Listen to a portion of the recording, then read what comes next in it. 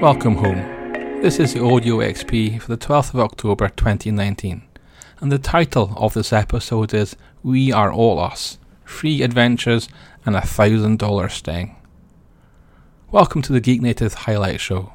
In this podcast, we take a look at interesting and quirky stories from the week we've just had. We're going to start small and finish big. How big? Fantasy Grounds, the virtual tabletop, published a year's worth of game stats. I filled in a spreadsheet, done the math, and worked out who the 5 biggest publishers on the platform are.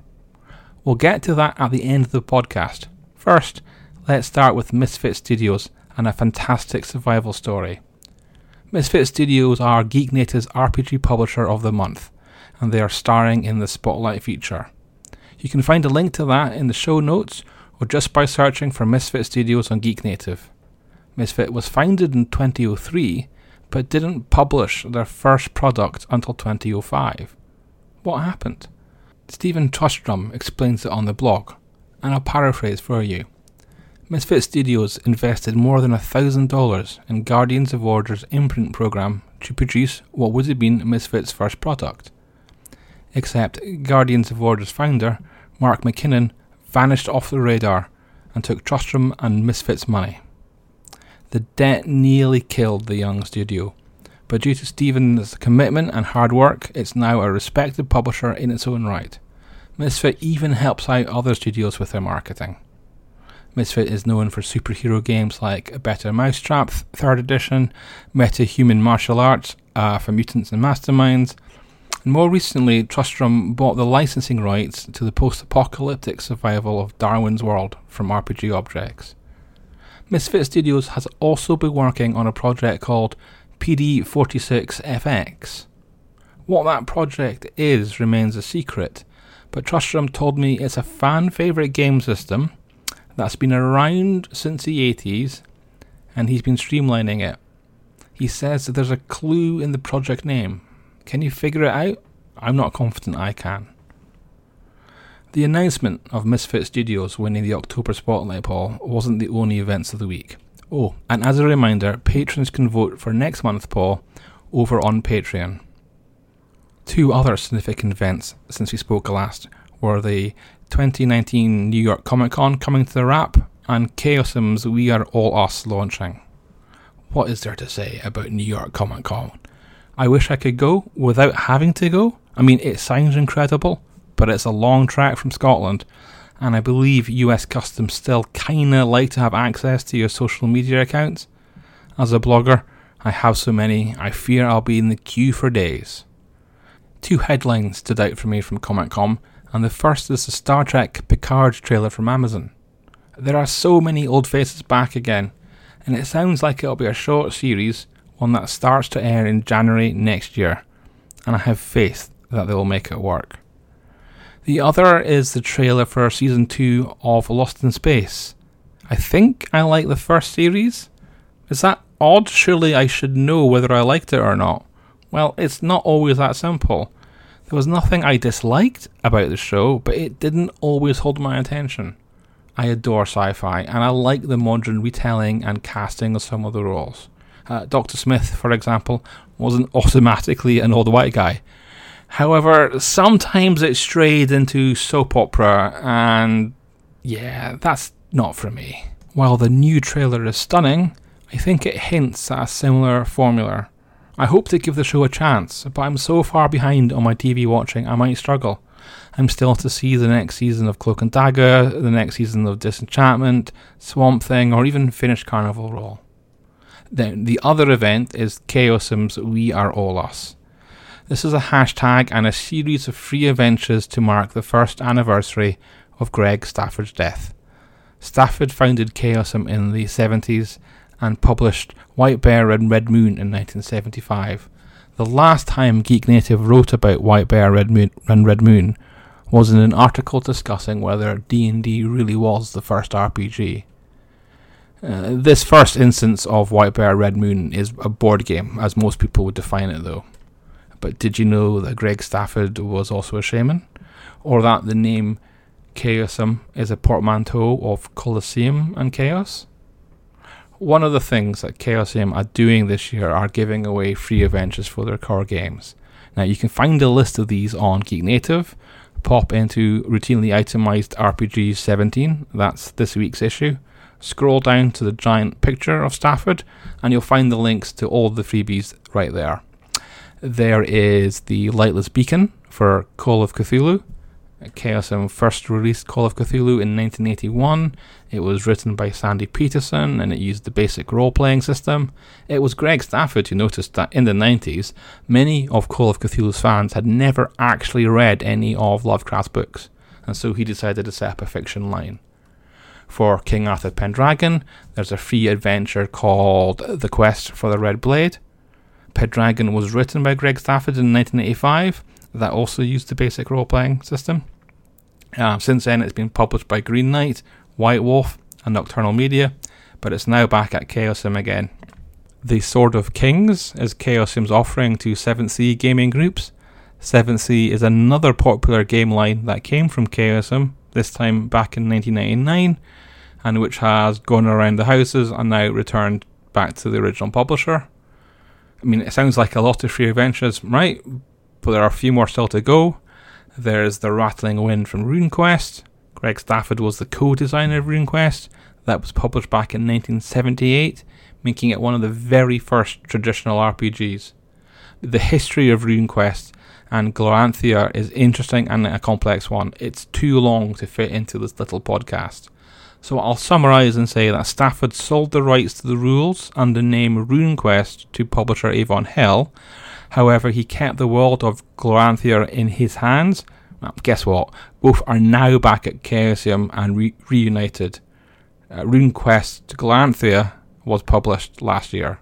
And lastly, there's Highwall Inn for HeroQuest Glorantha. HeroQuest dates back to the days of Isseries and Moon Design, and you won't be surprised to know that both are now currently safe at home with Chaosium. That's a lot of free adventures, but if that's not enough for you, then you might like to know about the competition Geek Native is currently running. If you're picked at random, then a subscription to the Aperture Guide could be yours, and that would mean 4 free adventures delivered to your inbox every month for a whole year. Oh, in case it's not been clear so far, all these free adventures are in PDF form.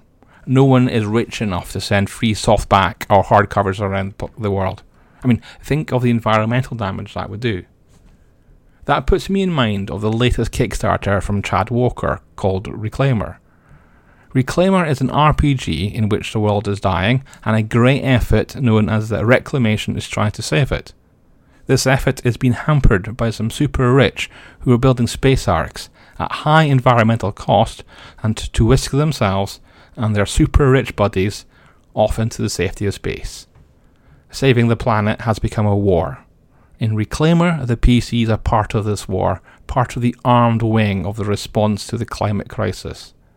Chad Walker has a habit of making great games and tapping into the zeitgeist. The last RPG I read of his was Sigmata, This Signal Kills Fascists, in which players are superheroes and part of the resistance against the fascist government in the United States. The catch?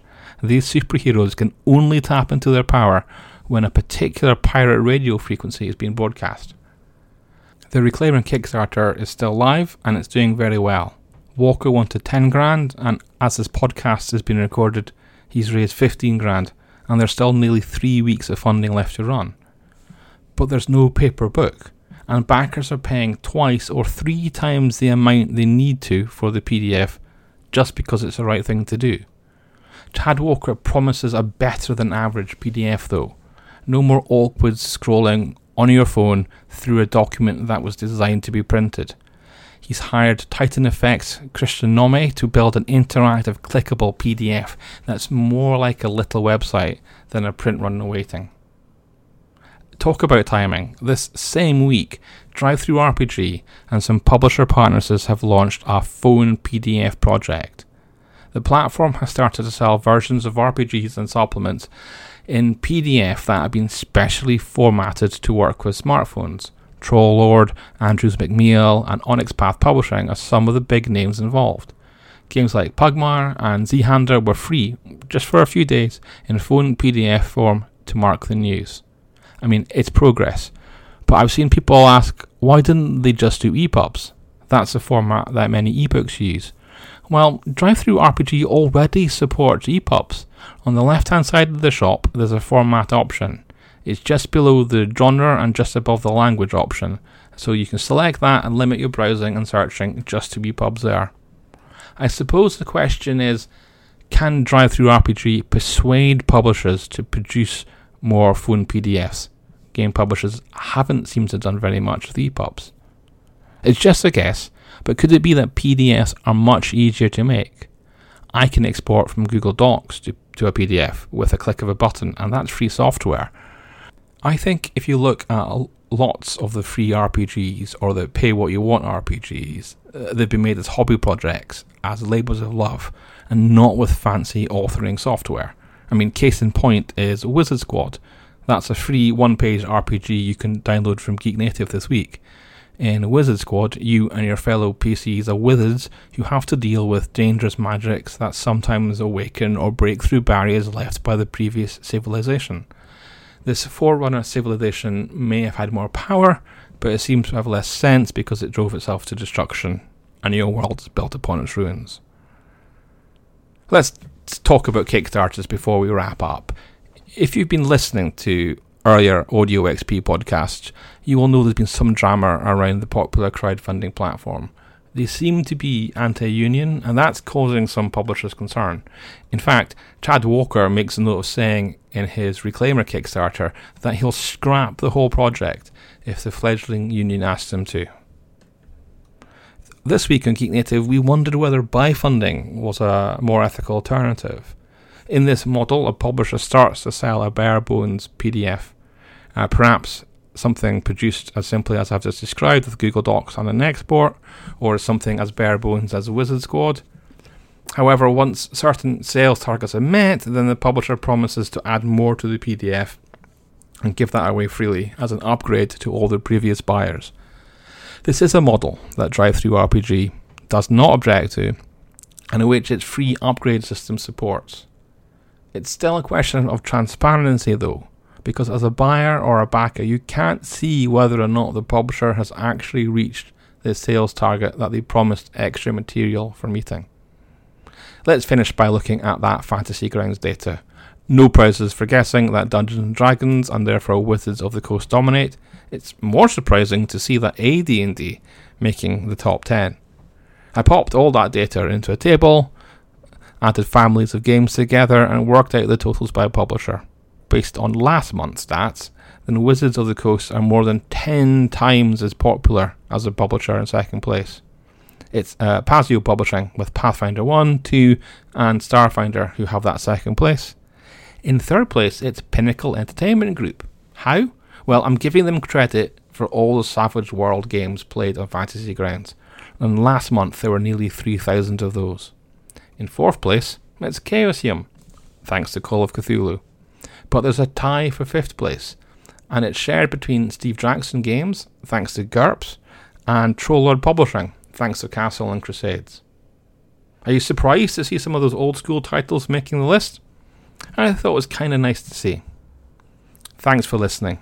Until next week.